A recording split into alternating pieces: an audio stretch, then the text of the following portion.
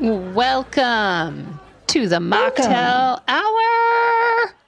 It's the Mocktail Hour, and I have been looking forward to this all week long. Oh, I'm glad. This is for the sober curious. And the alcohol free as fuck. That's right. Free being the operative word. As somebody who was pretty certain that she couldn't live without alcohol, I'm happy to say that not only am I, this sounds so corny, I'm not only living without alcohol, but I'm living the best life I ever could, Sonny. Did you know that? I'm so free. Oh my God, you sound like one of those bladder leakage ads. I'm free. I'm living my life. Oh, wait a second. I have to go to the bathroom. Can you hold on just for a minute? Just mentioning my bladder makes me want to run. The marketing people have stolen freedom from us, and freedom is, definitely an operative word for me as far as feeling Free from alcohol and feeling free in your life, right? Yeah, free from hangovers, free from guilt, free from missing out on opportunities, probably free from, a really bad habit and being a poor listener. I think I spent my formative years being a really bad listener. Yeah. And I come from a long line of listeners. You can just ask my husband. When he first met my family, he sat in the room my family, my mom's side of the family, they're terrible listeners. They just talk. They just fill the space. They just yak, yak, yak, yak, yak. Yeah, so when my husband first met my family, he just sat in the room slack-jawed and couldn't believe that everyone was sitting here talking so much and not saying anything and not interacting and not responding because, we all had a drink in our hand and we were all just like barfing words, But that's what happens when you drink, right? You just kind of like barf out words and they don't really mean anything. Wouldn't you agree? Oh, totally. I come from a long line of kind of Scots-Irish types. And then my ex-husband's family, my partner's family, who are also in the Irish vein. Not to dump on Irish people, but there's a lot of not listening going on, right? People just blah, blah, blah, blah, blah, blah, blah. Yeah, so I think that's my greatest gift since I've stopped drinking is the ability to really hear things and listen and process more and not dismiss. I feel like I was much more of a dismissive person. Oh, you'll be fine. He'll be fine. It's no big deal. Blow it off, blow it off. Including emotions. You'll be fine. Oh, yeah, you'll be fine. Don't worry about it. Yeah, look at the silver lining. Buck up. Think about how lucky you are, right? I think the freedom includes having the freedom to feel all the feels, right? All the feels, the sad ones too. Yeah, and I think this plays into an important part about quarantine is that early on, people that were upset were crying. And I didn't manage to cry through this entire process. I just bottled it up because I was raised to not cry. My mom always said, "Oh, don't cry. You don't need to cry. It's no big deal."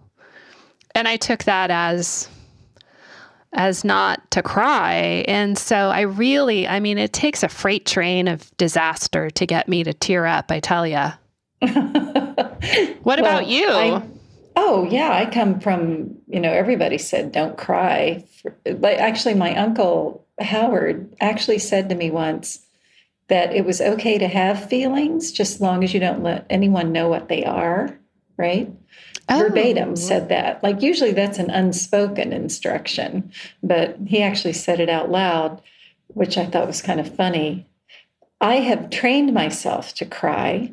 In fact, I would say that on a scale of 1 to 10, I'm about a 9.5 on willingness to cry over anything. Wow. Yeah. Yeah, if you say the right thing today, I'll burst into tears. Although I got weepy on one of our podcasts, but that was just PMS. So if I have a healthy dose of PMS, I can muster up some tears. But as far as through the pandemic, I've really had a hard time processing it, and I've ended up with a few series of panic attacks that were unpleasant. But I had a few friends, including you, that gave me a few tips on how to keep those at bay. So I've been doing good. Keep those at bay. Well, I don't know. I mean, my advice is to go right into that feeling and flush it out, you know. I know. We just had Mother's Day. Mother's Day was Sunday, and I was doing fine. I had to work, so there was no, Mother's Day brunch or anything. There wouldn't be anyway with the shelter in place. And neither of your boys are in town, right? Are they both out of town?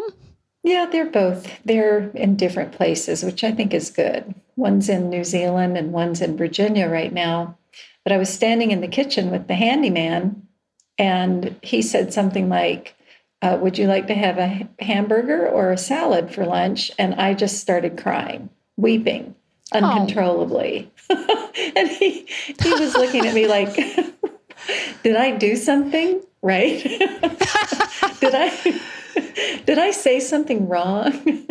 You suddenly woke up a vegan and was crying over the cow. Could have been. Yeah. Anyway, now you've got some real drama going on there at your house. I think you said that you've been playing Florence Nightingale. Is that right? Yes.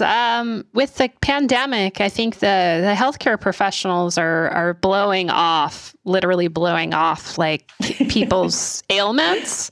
Right. And my son has been having a mystery stomach ailment pretty much since the pandemic, and it hasn't been cleared up. My daughter went swimming last week in the bay and came back with a really mean ear infection, and she's been really under the weather the last couple of days with pain. So yeah. And then on top of that, my cat dragged in this baby duck. We were talking about ducks just last episode, remember? I know, it's so weird. Our cat just laid this baby duck on our lawn one morning. We were both in bed and we went, is there a duckling on our lawn? And it was the cutest thing ever. And we had it for a good 24 hours before it got stuck on his back and decided to give up on life. But which, of course, I blame myself for. But, who knows if the thing had eaten anything I'd given it. And I did my best. I watched you on Instagram. I saw the picture of you holding the little duckling, a video, holding that sweet little yellow duckling, yellow as a lemon, all fuzzy, kind of, you could almost see its little heart beating in your hand. Yeah. And I thought to myself, oh, this is bad, right? This is not cute. And you even warned me on my Facebook. You said, oh, you might as well just roll that thing over with your car. Or something. I was like, okay, Cynthia, do you want me to sit on the duck, or do you want me to accidentally get it caught in the doorway? I'm not quite sure how I'm going to put it out of its misery here without any sort of heavy heart. Well, small birds like that I have known, one did get crushed in a doorway. Another was snatched up by a hawk. It was a chicken that I was given for Easter, a little baby chick. What a bad idea. You go down to the drugstore or whatever, and they're selling baby chicks for Easter for your kids. So my mom gets one, and they had dyed them like Easter eggs. So this chick My was mom blue. used to tell me stories about that. At the dime store, they would dye them different colors. It's so gross. Well, this one was blue. It was a blue chick. And at some point, I think a couple days after Easter, I'd lost interest, and my mother gave the chick to our babysitter, and she lived on a farm. And then I heard a few days later that a hawk had swept down and taken the chick away. And I think I dreamed about how the fact that it was blue made it especially attractive to this hawk, right? Oh, God. There's a blue chick. Complete gross true story. My mom used to tell me about that. In Texas, they would sell, just like you said. And then after, everyone would be like, okay, we're bored. What do I do with these chicks? And she had a sadistic next door neighbor who was like a real, like, I'm trying to imagine in television who this kid would be like. Probably like the bully in the Christmas Story, like really exactly sadistic and mean. Yeah, like going like coonskin cap and I'm going to get you. And I mean, she was terrified of the kid. I don't know how many bullies these days wear coonskin caps, but yeah, I definitely picture the guy you're talking about. So anyway, she told me this story when I was little, and I was pissed at her for weeks that she told me the story. But apparently the kid got all the Easter chicks and buried them in the yard up to their necks, and then got the lawnmower and took the lawnmower over and ran over the heads of all the baby chickens, like cackling. Oh, that's awful. I mean, he probably grew up to be a serial murderer. Well, I'm sure that your mother was telling the truth, but that is a little bit of an urban legend. You know, you hear about that happening with cats and stuff, the lawnmower, decapitation. Decapitation by lawnmower. It could be. She likes to embellish. She likes her tall tales. Who knows? But that's just awful. That's, yeah. I know. So, yeah, I did feel a pang of guilt that I didn't keep Ducky alive. But, you know, he was so tiny, and when he fell on his back, he couldn't get back up. So I bet he just wiggled himself to death trying to roll back over. Wait, I'm sorry. He was caught somewhere, right? It wasn't just like... He fell into a little, like, you know, ridge inside the cat carrier. So, it created a little bit of a barrier for him to be able to work his way back up to standing. So I think he just tired himself out. He was in the cat carrier because that was a safe place to be, right? Yeah, that was the only thing we had with, that was the only thing we had that we could contain him in and, put food in. And of course, the very smell of the predator that had dragged him onto your lawn was probably a little bit upsetting too. Right. Oh, no, yeah. The cat spent the whole time on top of the carrier, upside down, looking inside. Like a grim fairy tale waiting. Yeah. But it was really cute because the dog turned into its protector. And anytime the cat was on the carrier, the dog would run her off. It was very cute. She turned into a little ducky auntie. Oh. Now, was the duck alive long enough to get a name? Oh, we just called it Peepers. Oh, so sweet. I named it Damien later because it had red eyes, so I thought maybe it was a devil duck. Well, I hope not, since it met its demise in your cat carrier. I know.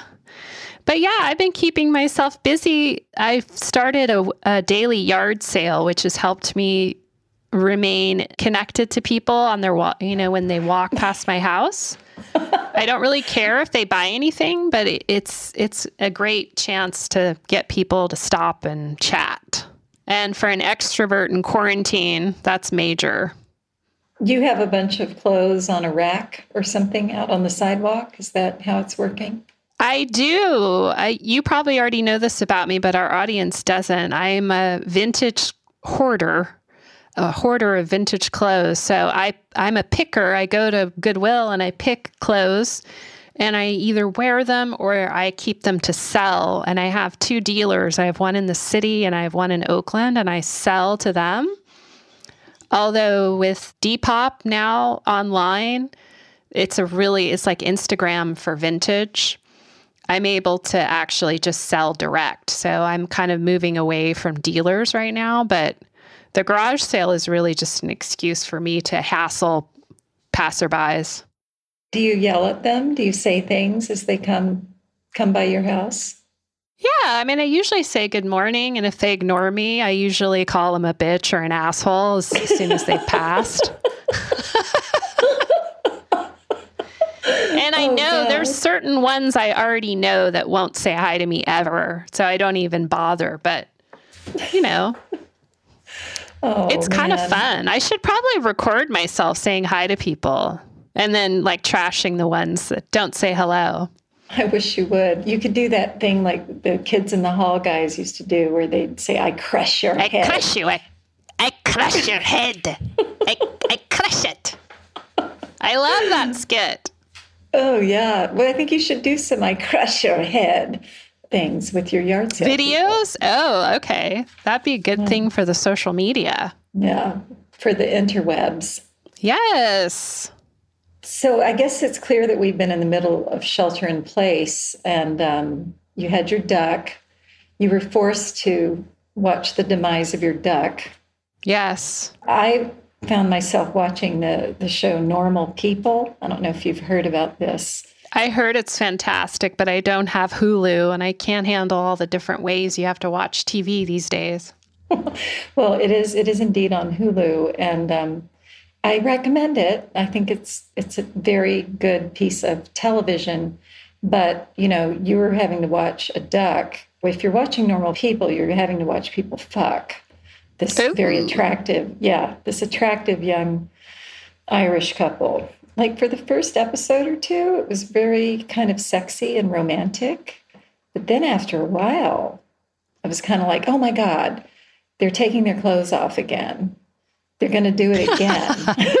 And it wasn't titillating? It was kind of gratuitous? No, it was pretty tittillating and not in a porno way. And so that made it actually a little bit uncomfortable. Like I kept wanting to like grab one of the pillows on the sofa and kind of put it in front of my face, right? Just because I felt a little embarrassed. So I think that made for good TV. Wow. Normal People. It looks like I need to watch it. Oh, yeah. But don't watch it with your teenagers.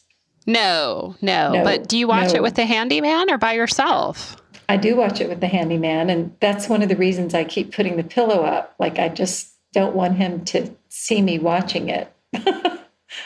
It's kind of God forbid I should get any ideas to touch you in the bedroom. No. I mean, there's all kinds of full frontal everything in the movie done very tastefully. Like they had the same sex coach for the actors that they did for the series Sex Education. Oh, I didn't watch that either. So it's pretty good sex as far as TV goes. A little bit on the realistic side. Yes. Wow. Makes it a little cringy. Okay, well, I'm going to have to get on the Hulu train, I guess. Okay, so well, anyway, watching TV and trying to keep baby ducks alive is one way to cope with being quarantined. But another way that a lot of people we know have been finding to cope is to drink more alcohol. And amazing giant gallon shit tons of alcohol, according to all the stats. My God. Mm-hmm. I mean, I think I read like the sales were up like 240% or something. Is that possible? I read something like 55% in March, but maybe it's gone up by another 150 in April, maybe. It's a lot. People are drinking a lot. And there's a lot of domestic violence is up. Everywhere you look online, you see evidence of what's going on. I did read that. I read that through a UK source, though, so I wasn't sure I'm sure it was happening just as much here as in the UK. What, drinking more or domestic violence? No, domestic violence reports. Yeah. I mean, I think people in America resort to domestic violence as much as they do in the UK. It's probably safe to say. I'm sure. Yeah. Yeah. Well, I think that, drinking has been modeled for us so many times as just the easy fix when things are good or when things are bad, right? Like If you achieved something, or you graduated, or you got married, or you had a baby, whatever, it's a great time to have a drink. And on the other hand, if the going gets rough, that's a great time to have a drink. Yeah. And then you have to deal with the come down, and then you have to have another drink to sort of keep that status quo happening. Exactly.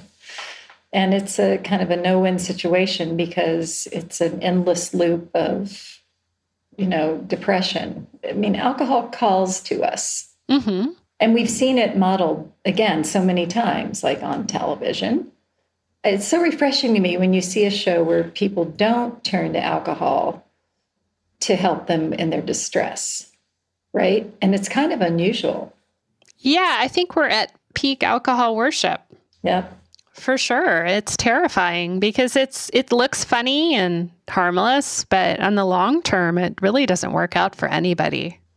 Yeah, I mean, it used to be that if you're having a celebration was for celebration. And if you happen to have a drink or a toast involved, that was lovely. But now, any celebration is an excuse for drinking. Mm-hmm. It's like, if there wasn't drinking going on, why would you even do it? At least I used to feel that way. I had to go to a wedding once where it was a weekend destination wedding, and there was no alcohol. Were you rolling your eyes? Of course. I thought about bringing a flask with me, because who plans a wedding like that? I mean, what are they thinking? It turned out to be fabulous. It really did. And this was when you were still drinking and you still appreciated the fact that it was alcohol-free? I did. I didn't want to give the alcohol freeness the credit it deserved, right? I just said, it was a great wedding. But the lack of alcohol had a lot to do with that. So today I have a mocktail, a Tail for us, that I'm calling the anti-teeny. Anti-teeny. Anti-teeny. Yeah, instead of a quarantini. Yes, those have been popular. So I whipped this up using stuff that I already had on hand in my kitchen, like so many of us are doing. This is my anti-teeny challenge. So here's the recipe. It's 1 cup of boiling water. You pour that over 2 ginger tea bags and then let it sit and come to room temperature. Then you pour that into a cocktail shaker. Add 2 tablespoons of honey and ice. You shake it up, and then you strain it into 2 chilled martini glasses. Add a splash of ginger ale to each one, and then you can garnish it. They say crystallized ginger chunks, but I didn't have any of those on hand, so I just used a Meyer lemon slice. And I'm sorry, but I don't have it made today, so we can't sample it. I apologize, but that's it's okay. Delicious. We're sheltering in place. We got to follow the rules. That's right. So, but let's have one together later. Yes. Virtually. Okay. What do we have? We have 2 more weeks. Is that the rule? Or are they going to make us stay here through July, like LA? That's what I'm really terrified about. I guess we're going to find out. It's one day at a time, right? I know. We can't keep asking questions because it changes every day.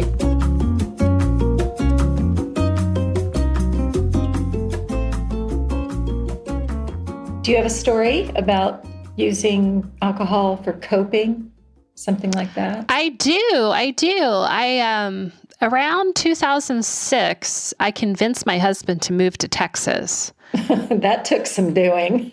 It really did. But, like I said earlier in this recording, I wasn't a great listener at this time. And I kind of just bamboozled him into convincing him that moving to Texas was a better idea. We could actually afford a house, which wasn't true because when we ended up looking for houses, the pay rates were commiserate with how much houses were. So we would have been in the same situation if we bought a home in the Bay Area. Right. Except now you're in Texas. Tex-ass, as my Aunt Barbara calls it. Tex-ass. I love Texas, but only for a week. Anyway, I bamboozled him into moving to Texas, which I think it took a while to heal.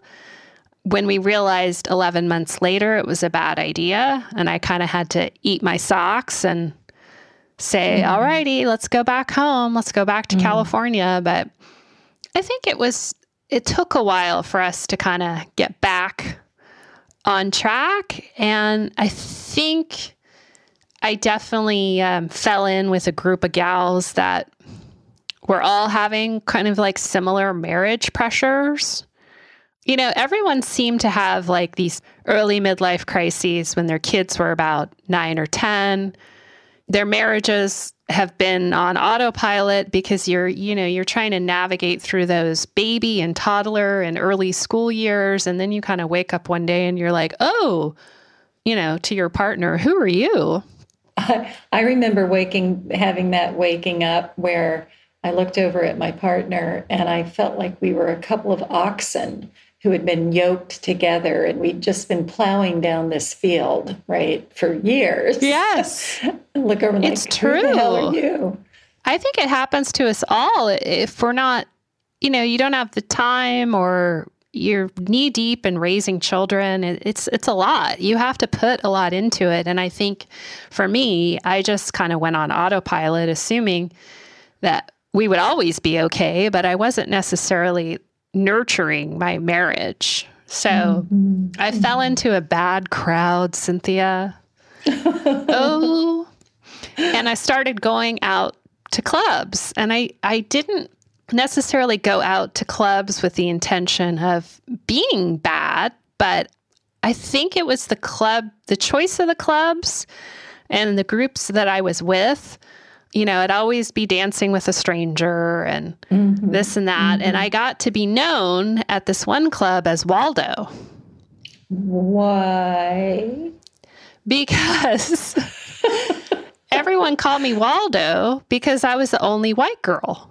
Oh. Believe it or not. Oh. Yes, I went to an all African American club in Oakland because I love R&B music. It's always been a big part of my growing up. So I prefer R&B and rap and hip hop when I go dancing.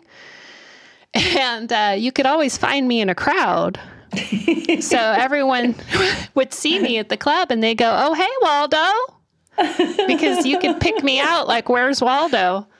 With my little stripy hat or whatever. No.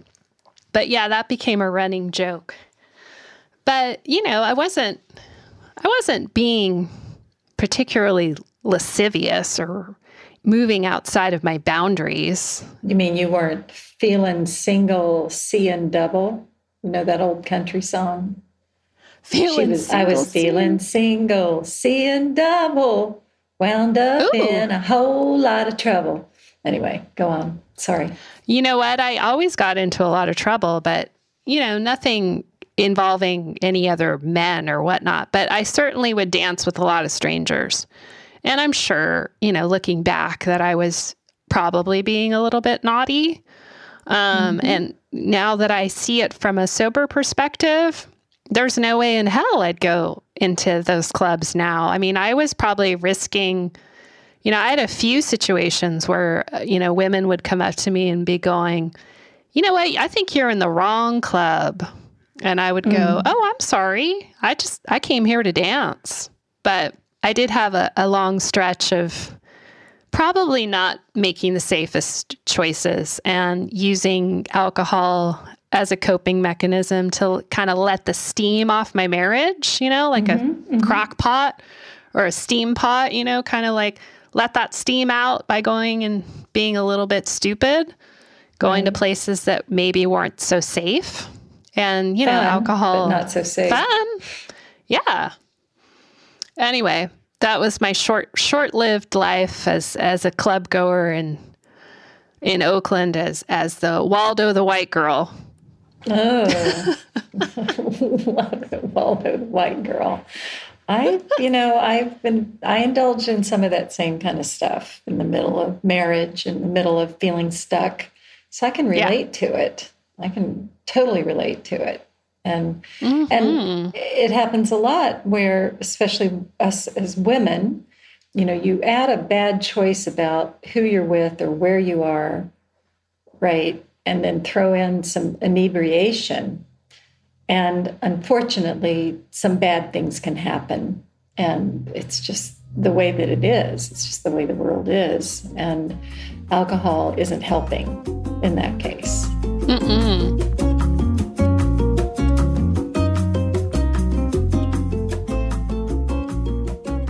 I have a story about coping with my problems with alcohol. This is from my 20s.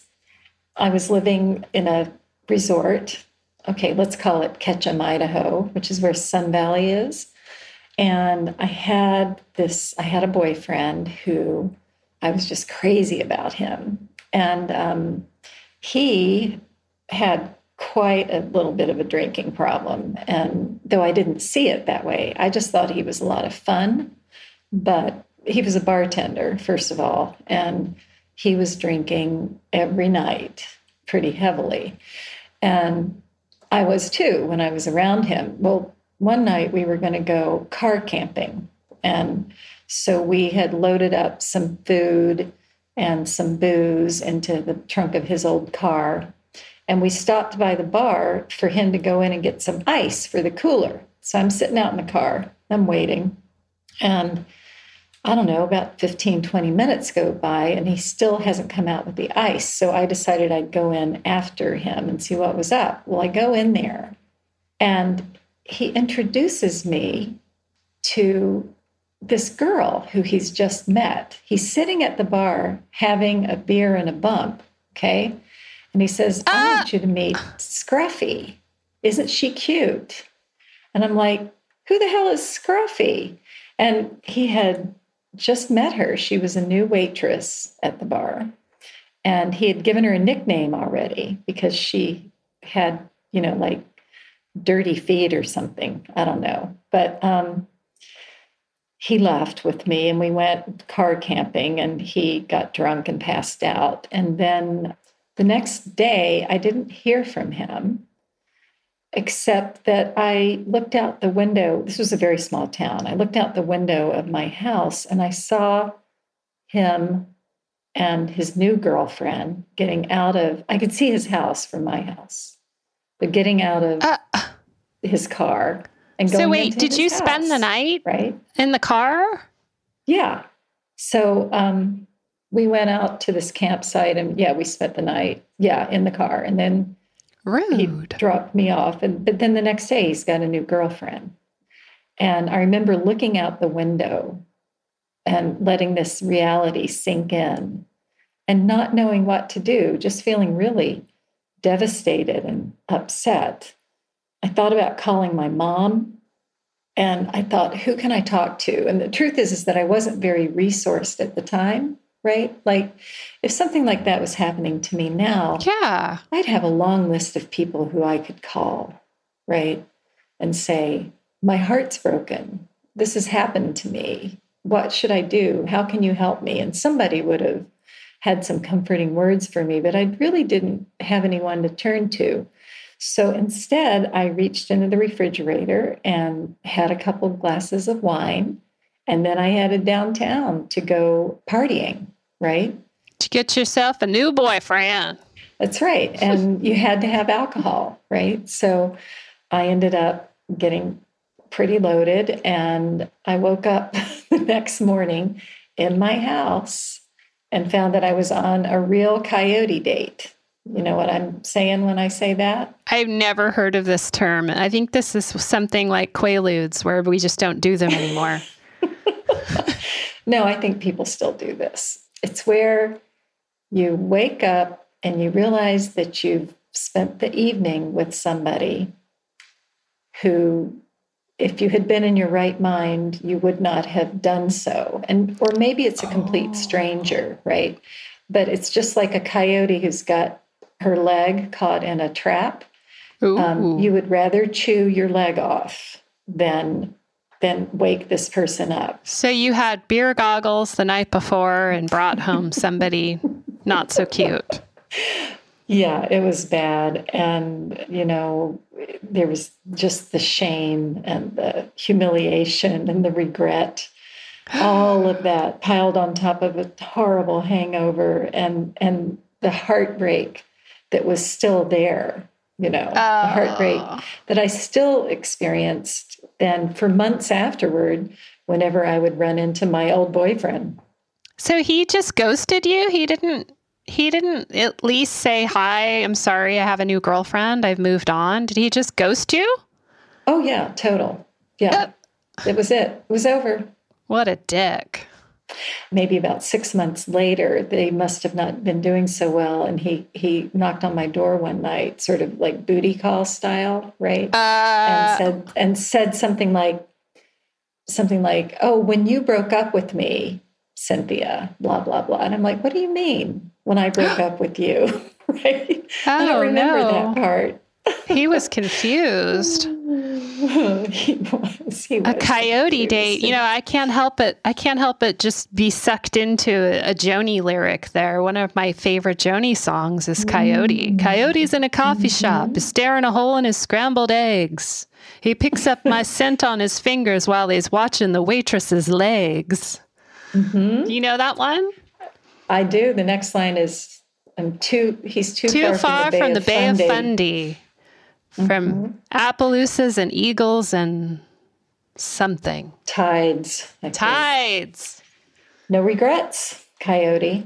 I don't have any regrets about any of those things that I did because it led me on the path I'm on. It led me to where I am now. It led me ultimately to a marriage, 2 wonderful children, and now to a partnership with the handyman.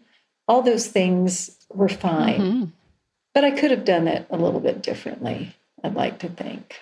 That's how we learn. I mean, I've made so many grave relationship mistakes early on. I was just lucky to meet mine kind of early in the game. So I think I avoided a lot of bad decisions with such an anchor of a dude in my life. He is an anchor of a dude. Congratulations to you. And he is.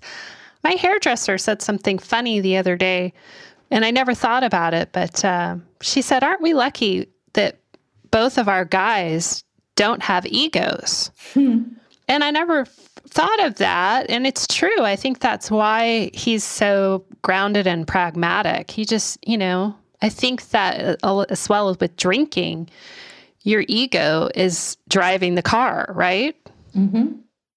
He's never been ego-based. I had a problem with an ego, and that's why drinking drove me around for so many years. Right. You were a willing passenger or maybe an unwitting passenger in ego's car, right? Yes. Oh, I'm just glad that your path has brought us together. So thank you, Sunny. Well, thank you. We got a moral of the story. I guess the moral is, hey, people, try not to use alcohol as your coping mechanism. There's something else is going on that needs your attention.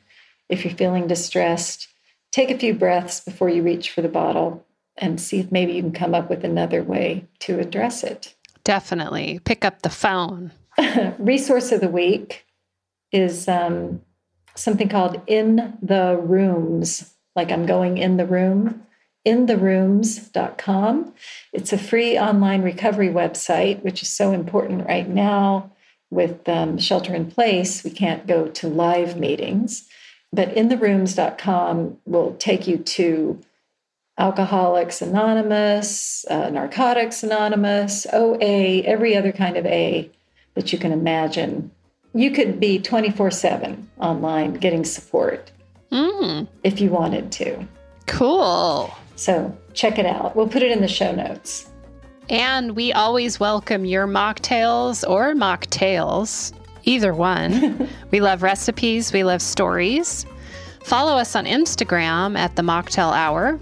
And our Facebook group is The Mocktail Hour. All of our episodes to date are listed at our website, mocktailhour.com. And that's mocktail with a T-A-L-E. And, tell some friends, subscribe, review, share, whatever you do in the world of podcasting. We're here for you, and we'll see you on the next one. That's right. Cheers, everybody. Bye. Thanks again. See you next week. Bye.